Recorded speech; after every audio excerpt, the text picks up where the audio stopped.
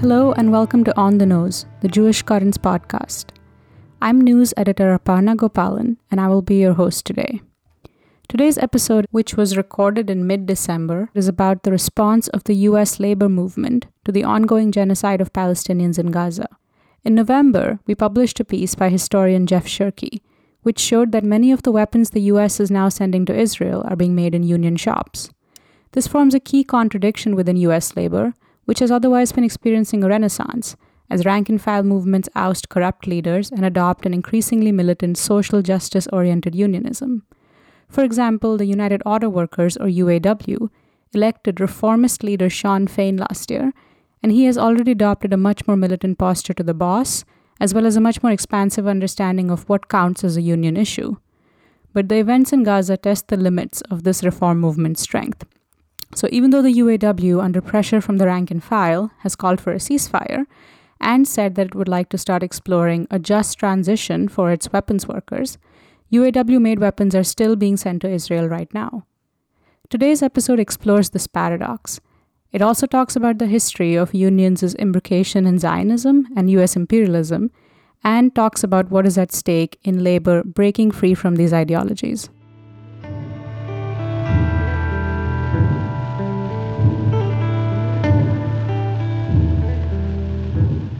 We're joined by three guests today that I'm really excited to introduce. We have Jeff Shirky, who is a labor historian, journalist, and union activist who teaches at Harry Van Arstel Jr. School of Labor Studies at SUNY. Welcome, Jeff. Thanks for having me. It's great to be here.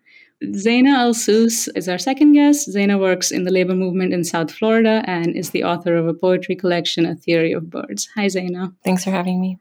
And our final guest is Alex Press, staff writer at Jacobin who covers labor organizing. Her work has appeared in the New York Times, the Washington Post, The Nation, Jewish Currents, and many other places. Hi, Alex. Hi, thanks for having me. So just to start off, it seems like since October 7th, when this most recent war on Gaza began, there are two different strands in the labor movement. On the one hand, there's masses of rank and file organizers who are getting politicized around Palestine.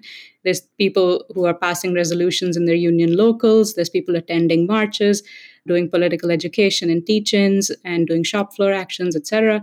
And on the other hand, we have labor leaders, many of whom have been at best staying silent or at worst aligning with the most repressive and anti-worker forces around. How are you seeing this duality playing out in the unions that you're either part of or paying attention to?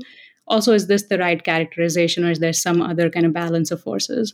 I mean, my experience is it's actually a little more complicated now. And I think it's a limited experience. It's based on particular unions that I'm in or have spoken to people about this issue in. You know, I'm a member of the News Guild of New York. I think our leadership is actually fairly on the right side of things on this, but they represent members, including, the New York Times is the biggest unit in the local. And so actually there's been a very active, hearteningly democratic open airing of members' views. We've had meetings where any member can come at the nationwide level for News Guild CWA to talk about the issue. And it's actually the rank and file where the split is. There's a huge number of members who want the union to, put out a statement endorsing ceasefire very quickly after October 7th, when it became clear what Israel's project in Gaza was. And there are other people who vehemently reject the idea that a news union specifically should say anything. And so it's actually been a really interesting kind of debate. Obviously, it's clear what side I'm on in this debate. And I think the key argument people have been making is journalists particularly are getting fired or otherwise silenced and censored for speaking up about this. And so what is a union's point if not to speak wherein an individual cannot? I think a lot of people find that argument convincing. Other members still say, for a variety of specific to this industry reasons, the union can't say anything. Just to give one more example of the flip side, the UAW has been a really interesting counterfactual to the general picture I think many of us often give of the rank and file want an end to U.S. labor support of Zionism, and the leadership doesn't. Brandon Mansilla, who's the UAW Region 9A director in New York and New England, Puerto Rico are the areas he represents. He was the one who introduced the news that the UAW's International had voted to endorse ceasefire. And in doing so, he quoted Walter Reuther and Reuther's kind of break from supporting the Vietnam War and saying that we need a transition to peace and not wider theaters of war. And I think it's true that within the UAW, some of this actually came from the leadership as much as the rank and file. That's really interesting because in the UAW, for example, I know that myself and a bunch of UAW members were part of an internal pressure campaign, which was aimed at Brandon Mancia before the kind of announcement. And so it is true that the leadership is receptive, but they're receptive because the rank and file has taken over the union. I think that's exactly right. And I think that, we're seeing the sort of afterlife or the lineages of unions with a strong internationalist solidarity lens. So ILWU, Local 10 in the Bay Area, since the 70s, as Sarah Lazar reported on, have been really explicit in an anti-apartheid stance and now have been vocal for ceasefire. The United Electrical Workers, UE, has also called for a ceasefire, famously. It was the first international union in the US to sign on to BDS. And then exactly as you just shared, I think right now it's really interesting because we're seeing the sort of fruits of labor of the rank and file strategy since the early 2000s, right, when this strategy was really planting its seeds. And I think I, like most fans of the labor movement, am a big fan of Shawn Fain, but I'm also hesitant to romanticize Shawn Fain as an individual. I really think that Shawn Fain is a byproduct of years of rank and file struggle within the UAW. Jeff has done an amazing job reporting on the Arab Workers Caucus and other sort of insurgent movements within the UAW. And I think that what we're seeing right now with the UAW is really a response or a responsiveness to the rank and file. And now, AFT members are also calling on their union leadership to call for a ceasefire. And so I wouldn't distinguish Palestine solidarity from the rank and file strategy. And if anything, I think what I'm hopeful for is to see more of a rank and file strategy around Palestine and see Palestine very much as connected to the rank and file strategy and its fruition. I don't want to romanticize people like Shawn Fain, but I also don't want to romanticize the rank and file either. Like Alex was saying, plenty of rank and filers don't think labor should speak up on this or are very pro-Israel or very pro-Zionist. There's also the recent history, just since 2021, the last time Israel was bombarding Gaza, there were these similar kinds of dynamics happening within unions, debating whether to put out a statement to call for a ceasefire or to make any other kind of statement of solidarity with Palestine or to endorse BDS. And oftentimes, whenever a union does endorse BDS or tries to, or a union local, there's incredible pushback from pro-Israel groups, from Zionist groups in the United States, very coordinated, well-funded campaigns to attack these unions. And especially, I'm an AFT member, for public sector workers, for teacher unions and other public sector unions, post-Janus, where you can basically opt out of paying dues. A lot of union leaders and even rank and file leaders are concerned about doing anything that might politically alienate members and get them to want to, invoke Janus and not pay dues. So a lot of people within the labor movement are already familiar with this. This isn't the first time these kinds of debates or these kinds of movements have come up around Palestine. So it enters into this sort of calculation of, well, I might want to push for a statement, but what are going to be the consequences? And there's a lot of debate and discussion about that, or sometimes no debate and discussion about that because of the recent history of outside groups coming in and pushing back and all that kind of controversy that it creates. I see this moment as a time where anything can happen and things can happen quickly. We're seeing that in the mass movement writ large around Palestine right now. I certainly was shocked by how many people were in DC. It's like, oh, things are changing quickly. But also within labor, a few weeks ago or maybe a month ago, I was interviewing Shawn Fain. And of course, I saved the question for last after we'd gotten to all the other actual points of the interview. I said, hey, by the way, I know MLK is a big inspiration for you. And at a certain point with Vietnam, he saw things so atrocious, he felt he had to speak even when his allies didn't. Do you feel that we're in a similar point with Gaza? And Shawn did not take the bait. I'm loosely rewording his answer here. He said, we're focused on building our union. He said, we'll speak out if and when it feels right. And sure enough, not that long after that interview, Brandon and other regional directors and Shawn were targeted by that campaign that Aparna just spoke of. And so Brandon and another regional director put it on the agenda for the International exec board to discuss. And Sean said, yeah, let's talk about it. You can't avoid it. And sure enough, by the end of that meeting, they endorsed ceasefire. They also said, let's look at the really thorny stuff that Jeff, I think in particular, has written really well about for Jewish Currents, about the fact that the UAW and other unions represent members who, the things they produce are used to kill Palestinians. And that is, to me, it's even more important than just endorsing ceasefire, a sort of recognition that you can't hide from the contradictions any longer. That's why I opened by saying I think it's actually kind of messy now as far as the rank and file versus the leadership. But certainly I think the takeaway is we should all be pushing because there's room to push. One thing that you mentioned, Alex, and that's kind of started to come up already in the conversation is that the reason it's so difficult inside labor for Palestine to become the kind of clear-cut moral issue that it's becoming on much of the left outside labor is that labor has had a very specific history in being imbricated in Zionism for a really long time. This is something that, Jeff, I know you've written about for a bunch of different outlets, kind of tracing since the very beginning of the State of Israel, or even earlier than that, very material and concrete ways in which labor unions have been supporting that settler colonial project. Could you just speak a little bit about what those forms of support looked like and how that has kind of informed the difficulty in divesting? And I don't just mean in a material sense, but psychologically divesting from this project. Yeah, so U.S. labor support for Zionism and for the State of Israel goes back over 100 years to as early as 1917 at the American Federation of Labor Convention that year, where the delegates passed a resolution calling for the creation of a Jewish state in Palestine. This was as the U.S. was entering World War I. And that same AFL convention, the AFL basically endorsed U.S. entry into World War I and kind of began this long and unsavory relationship with U.S. militarism and imperialism.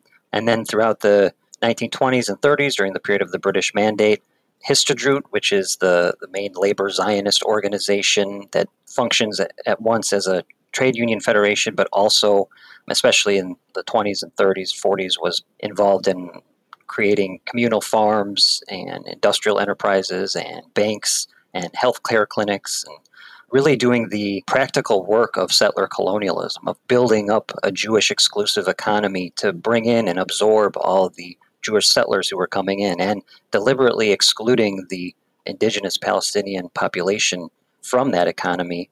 U.S. unions, they saw what was a nominally socialist, those labor Zionists, they called themselves socialists, believed themselves to be socialists, developing this kind of economy that was all about centering workers and developing a new modern country there in Palestine. And so a lot of U.S. union leaders who themselves were not Zionists, but were or previously had been socialists, thought that this was a really exciting, worthwhile project. And a lot of the, especially Jewish American labor leaders with the needle trades unions like the International Ladies Garment Workers Union, David Dubinsky was the leader of that.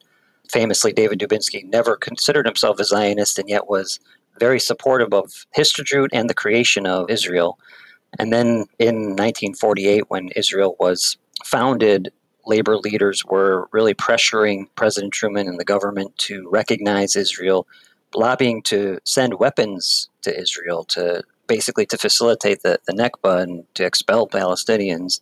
It's some scary stuff when you read about it, that they were like saying, yes, we need to send guns to the Zionist militias that were then involved in carrying out ethnic cleansing. And then once Israel was created, U.S. unions were continuing to send lots of money, millions of dollars, to Histadrut, setting up like a housing bond corporation to build houses for incoming Jewish settlers. And eventually, from the 1950s onward to the present day, purchasing State of Israel bonds, directly investing union pension funds and union dues and union healthcare funds and strike funds into the State of Israel, with Israel using that money for infrastructure projects. So that material support, also constant political support, always lobbying on behalf of Israel, especially in those early years of the 50s and 60s when the U.S. government was not the staunch ally for Israel that it is today. Every time that there was another war between Israel and one of the surrounding Arab states, U.S. labor leaders were issuing statements. We mentioned Walter Reuther earlier. He was very much always saying, we need to support Israel all the way. Israel has a right to defend itself, that kind of stuff that we hear even still today. And then constant delegations over to Israel by labor leaders visiting, many public facilities in Israel being named after labor leaders, orphanages and schools and sports stadiums and community centers and hospitals bearing the names of famous labor leaders like Ruther, like George Meany, David Dubinsky, Jimmy Hoffa, and others. So there's a really close relationship between U.S. labor and Israel historically, and then that has, I think, and to some extent, that's maybe weakened, especially since 1977, after the Labor Zionist Labor Party in Israel ended its monopoly on power, and the Likud party has become more and more powerful. But there's still traces of that, to be sure, in people like Randy Weingarten, president of AFT, who visits Israel a lot and was just there very recently, and Stuart Applebaum, the president of RWDSU, who's also one of the most staunchly pro-Israel labor leaders in the U.S. right now. I was going to say, Jeff, learning that there's a James Hoffa children's home in Ein Karim and like a Philip Murray Memorial Center, this is shocking to me. Like, it's not just metaphorical ties, but quite literally they're naming public institutions after the American labor movement's leaders. Yeah, I think that really starts answering a question you really hear a lot in union spaces, which is about what does this have to do with us? One thing I did want to offer actually for this conversation, something I've been thinking about a lot and I don't see mentioned as often. I have noted some pretty chilling parallels between the state of undocumented immigrant workers in the U.S. and workers in Palestine living under occupation. And I think that both in terms of the relationship of Israel and U.S. collaborating to supply counter-revolutionary movements across Latin America, across the Americas, and undermine democratic governance across the region that then has obviously informed migration. Up until today, I think reading Stephen Miller, very strong Zionist plans around what the Trump administration seeks to accomplish around their immigration policies if reelected, around mass deportation, which ultimately I think could constitute a form of ethnic cleansing, mass removal of oftentimes indigenous workers from Latin America, from land that they historically lived on. And I was also struck by the LA Times reporting on the conditions of day laborers and just how egregious and unsafe some of their conditions are. Just a month after Jacobin actually reported on how day laborers in Aref Ghazeh had been disappeared. And so I think that the role and the conditions of undocumented workers, I think for a long time and increasingly urgently, is also an existential question for the labor movement in the U.S. I think what we're really seeing when it comes to undocumented immigrant labor is where is the floor for the working class? And really the precedent that's being set for undocumented workers living in the U.S. and for Palestinian workers living under occupation is threat of death, threat of expulsion as setting the floor that then sets the precedent of all of our shared labor conditions. And I think that's something that, I really hope that the labor movement evokes a bit more.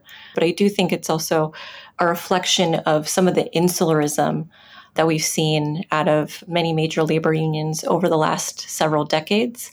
So only focusing on maintaining, their existing base of dues-paying members, as opposed to wanting to exert popular leadership over the broader labor movement and political terrain. That's a really helpful connection, Zaina, especially because, as we've been seeing, there's very concrete ways in which the anti-immigrant project in the U.S. is tied into what's happening in Israel-Palestine, because even this $14 billion additional funding that's going to be sent to Israel is now becoming a tool with which Republicans are moving Democrats on the issue of the border. And so these issues are completely one for the right, and they ought not to be separate for the left.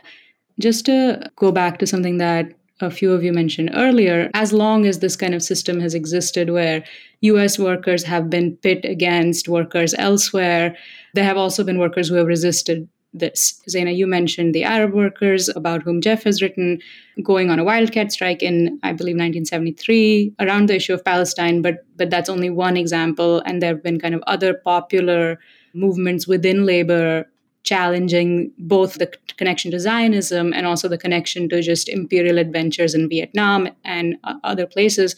I wonder if any of you could speak about what those efforts were and what happened to them. One example that inevitably comes up when we talk about workers in the United States, like opposing imperialism and war, is the ILWU famously refused to handle goods for apartheid South Africa. And this is rightfully held up as like a really prime kind of example and an inspiring one of why it's so important that workers specifically oppose war, because, not to discount mass protests against apartheid South Africa, but just a handful of workers have so much leverage to materially stop the weapons from getting there. And yet I raise that actually because while there are ILWU members who still support doing this around weapons going to Israel and have in the past shut down ships, like refuse to handle goods or help move ships along, especially on the West Coast in Oakland, that was destined for Israel. You actually, when you look at the current and recent protests to stop the boats and the weapons from going to Israel, it's actually community and kind of the Palestine solidarity movement that is making use of ILWU members' kind of right to not cross picket lines or like respect any kind of health and safety problem. The activists kind of use that to block the boat. But there's actually very few workers who are kind of endorsing or even like leading this stuff. And that's not a condemnation. I think it's just a reflection of actually where we are at in the US labor movement, that this common sense blockading and militancy, like the muscle hasn't been used in a while. There is rank and file resistance, and the ILWU is particularly kind of left wing on a lot of international issues and imperialism.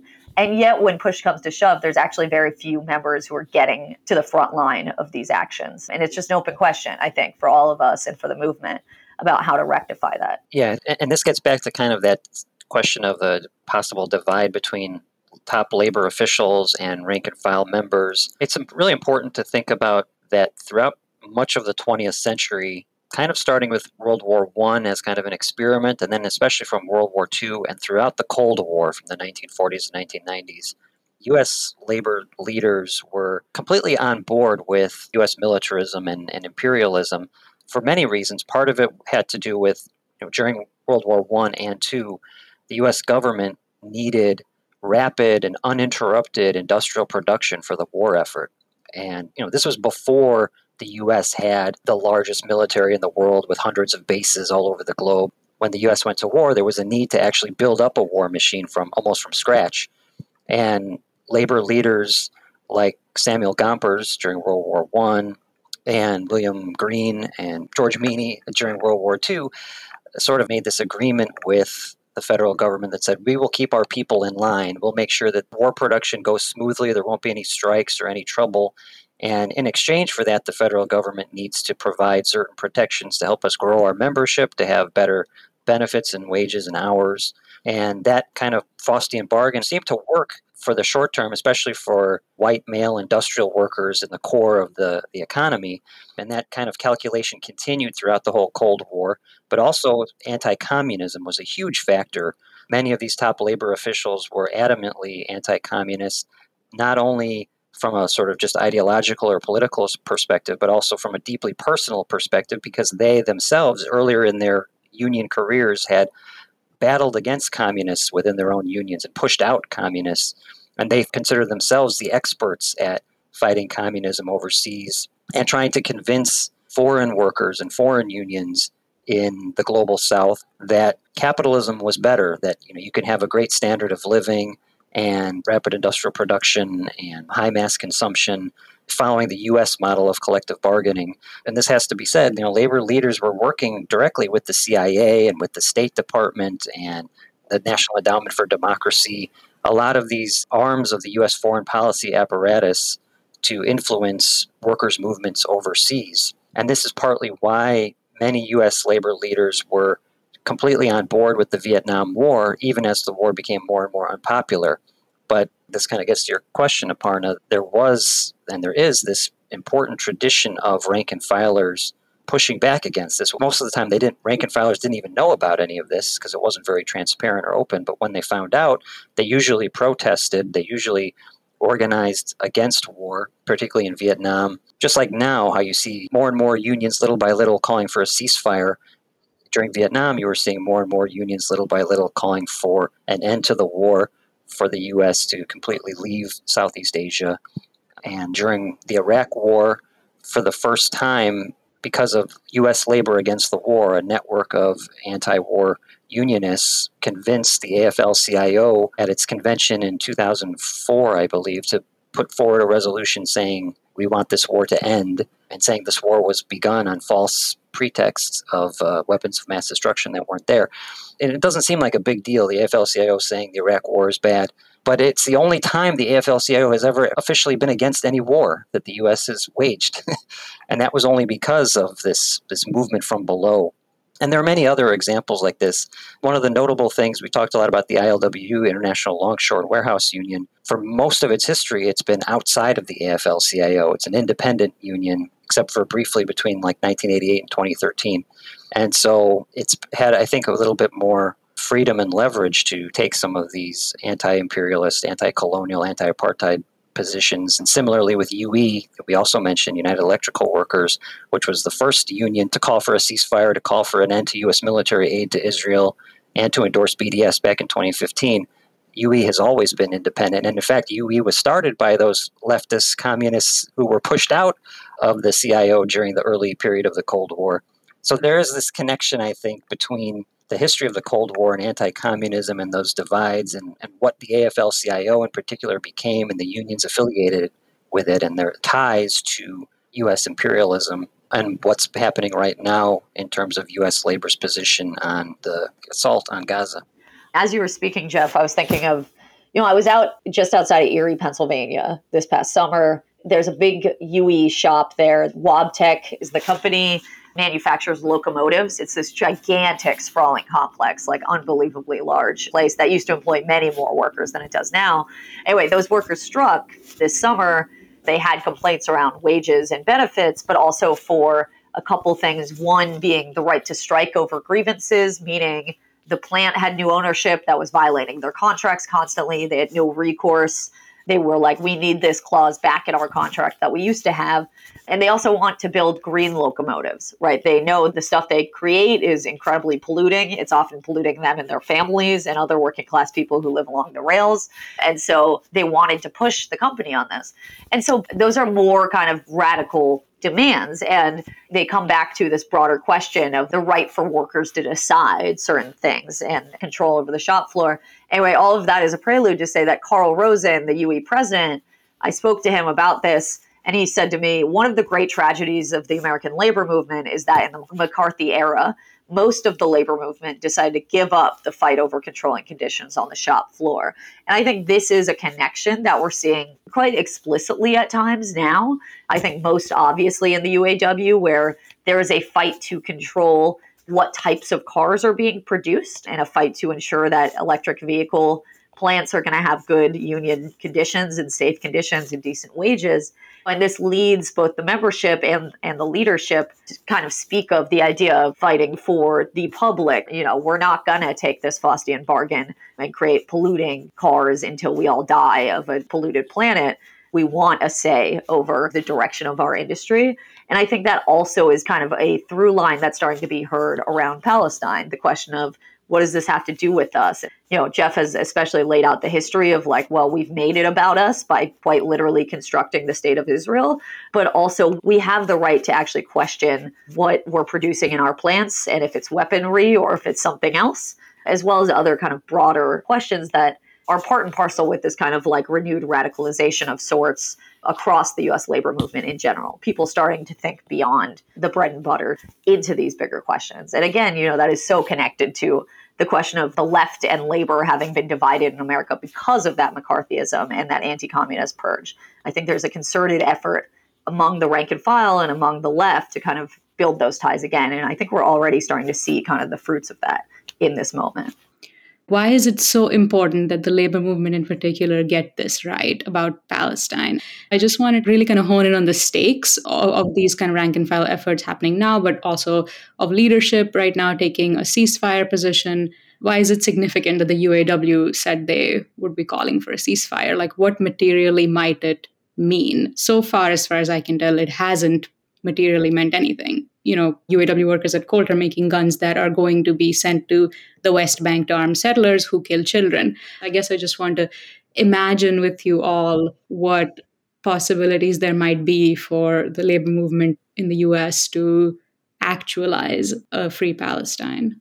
To me, what was especially important about the UAW announcement about a ceasefire was the coupled announcement that there was going to be the creation of this new divestment and just transition working group. And, I don't know what that's going to look like or what that's going to mean, but that to me seems in the long term more meaningful. Just knowing how much money right now does the UAW have invested in Israel, whether at actual State of Israel bonds or through pension funds and other types of funds in companies that do business with Israel, and not just the UAW, obviously, but every union in the U.S. That information is not really out there. So having the leadership of an international union actually committing to looking into these things and discussing these things, I think is an important first step. And I know that for many Zionist organizations and pro-Israel groups, they consider organized labor to be their greatest ally outside of explicitly Jewish organizations in the U.S.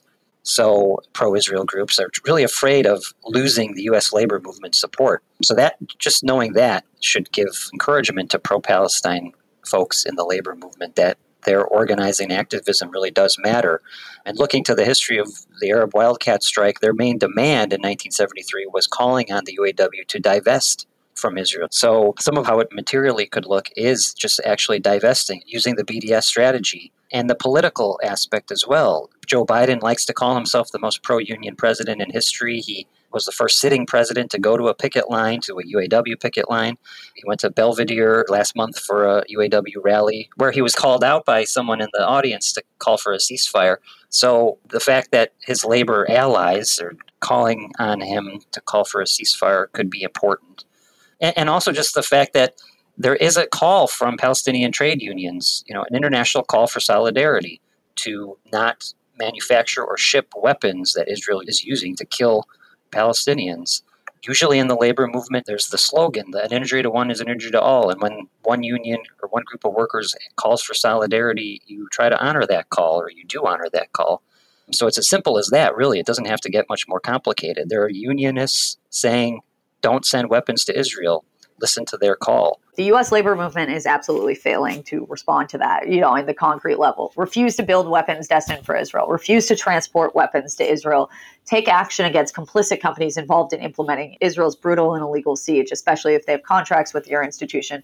And then pressure governments to stop all military trade with Israel. In the case of the U.S., funding to it. So, the UAW thing is a very positive step for precisely the reasons Jeff outlined. But I think a lot of us at the rank and file level, the conclusions we're reaching is that there are other institutions and organizations to further these aims if unions are going to move too slowly.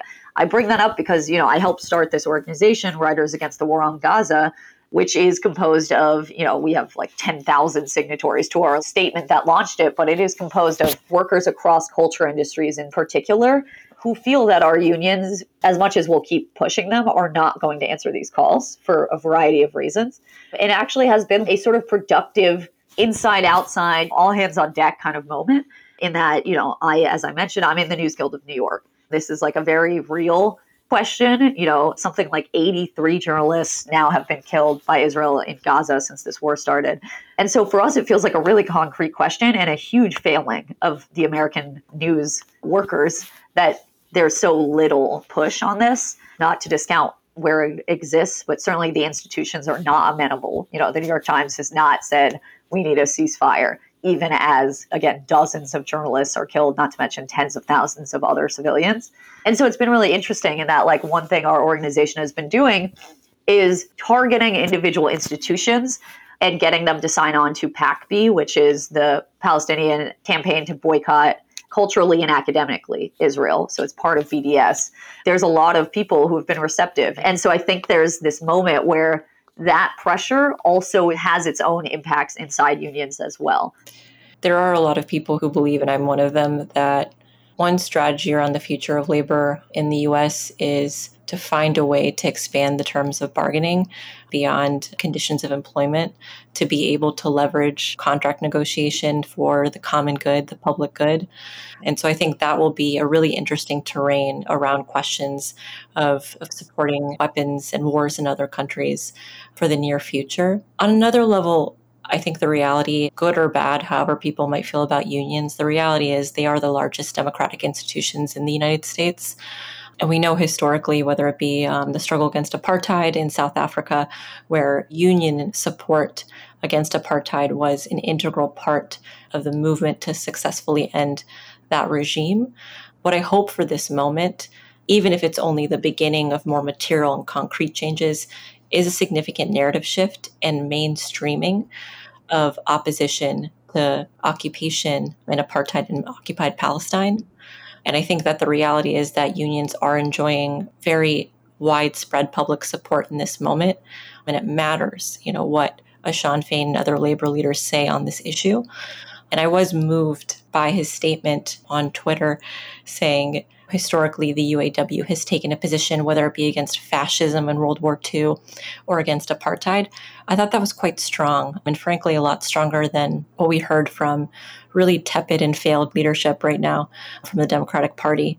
And so I think that a lot of us are looking to labor to take stances and to play a leadership role to end the occupation in Palestine. To Alex's point about if labor is going to move too slowly, there needs to be other structures. I think there's also the flip side of it, which is that some of the other structures aren't able to go all the way there without labor. So one thing that Jeff's piece opens with, this protest that happens at this Colt factory in Connecticut, where the Connecticut DSA shows up and drops banners outside. They shut down an 8-hour shift and they just kind of hang out there. And that's important. And I think we need that. We need those 8-hour shifts to be shut down. But I think now that there is the UAW commitment to a just transition, or the UAW exploration of a just transition, now it starts looking possible that the next time those activists show up at Coal, they can enter a conversation with the workers at the plant, because to shut down the plant forever, to not just shut it down for 8 hours, that can't be done without labor. Labor and the DSA have to not be on opposite sides of a picket line.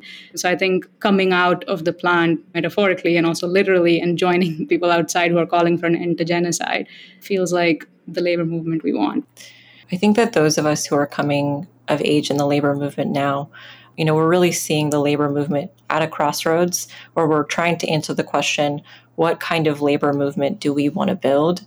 And so to quote Stephen Miller talking about his plan around mass deportations, he says, mass deportation will be a labor market disruption celebrated by American workers who will now be offered higher wages with better benefits to fill these jobs. So that's sort of one path, right, that the labor movement can take to continue this imperialism and insularism. And then there's another path. And so I think part of what informed some of these insurgent labor movements, whether it be the Wildcat Strike in 73 led by the Arab Workers Caucus, who are following the lead of the League of Revolutionary Black Workers in Detroit, to when you read UE's famous BS resolution, they quote in particular the local of UE 150, which is the local that I, grew up around as a young labor activist, which was founded by the late, great Saladin Muhammad, who was a revolutionary Black labor leader with a long lineage of international solidarity, especially with African liberation struggles. To this day, UE 150 is a majority Black local that represents public sector workers across the state of North Carolina. What I love about that example is what has already been shared is that nothing is guaranteed. There is no guarantee that the labor movement ultimately will make the right decision to take on a more anti-imperialist, more democratic posture. That will be the result of struggle. And so I think with UE, we see the example of following the leadership of the rank and file, not to romanticize the rank and file, as Jeff says, but to be responsive to wanting to be on the right side of history and to take stances that are courageous. And so I think this is the question for us to answer in this moment. What path will labor choose? And on that note, I think we can close out. Thank you, everyone, for being here. Thank you. Thank you. And thanks for listening to On the Nose, the Jewish Currents podcast.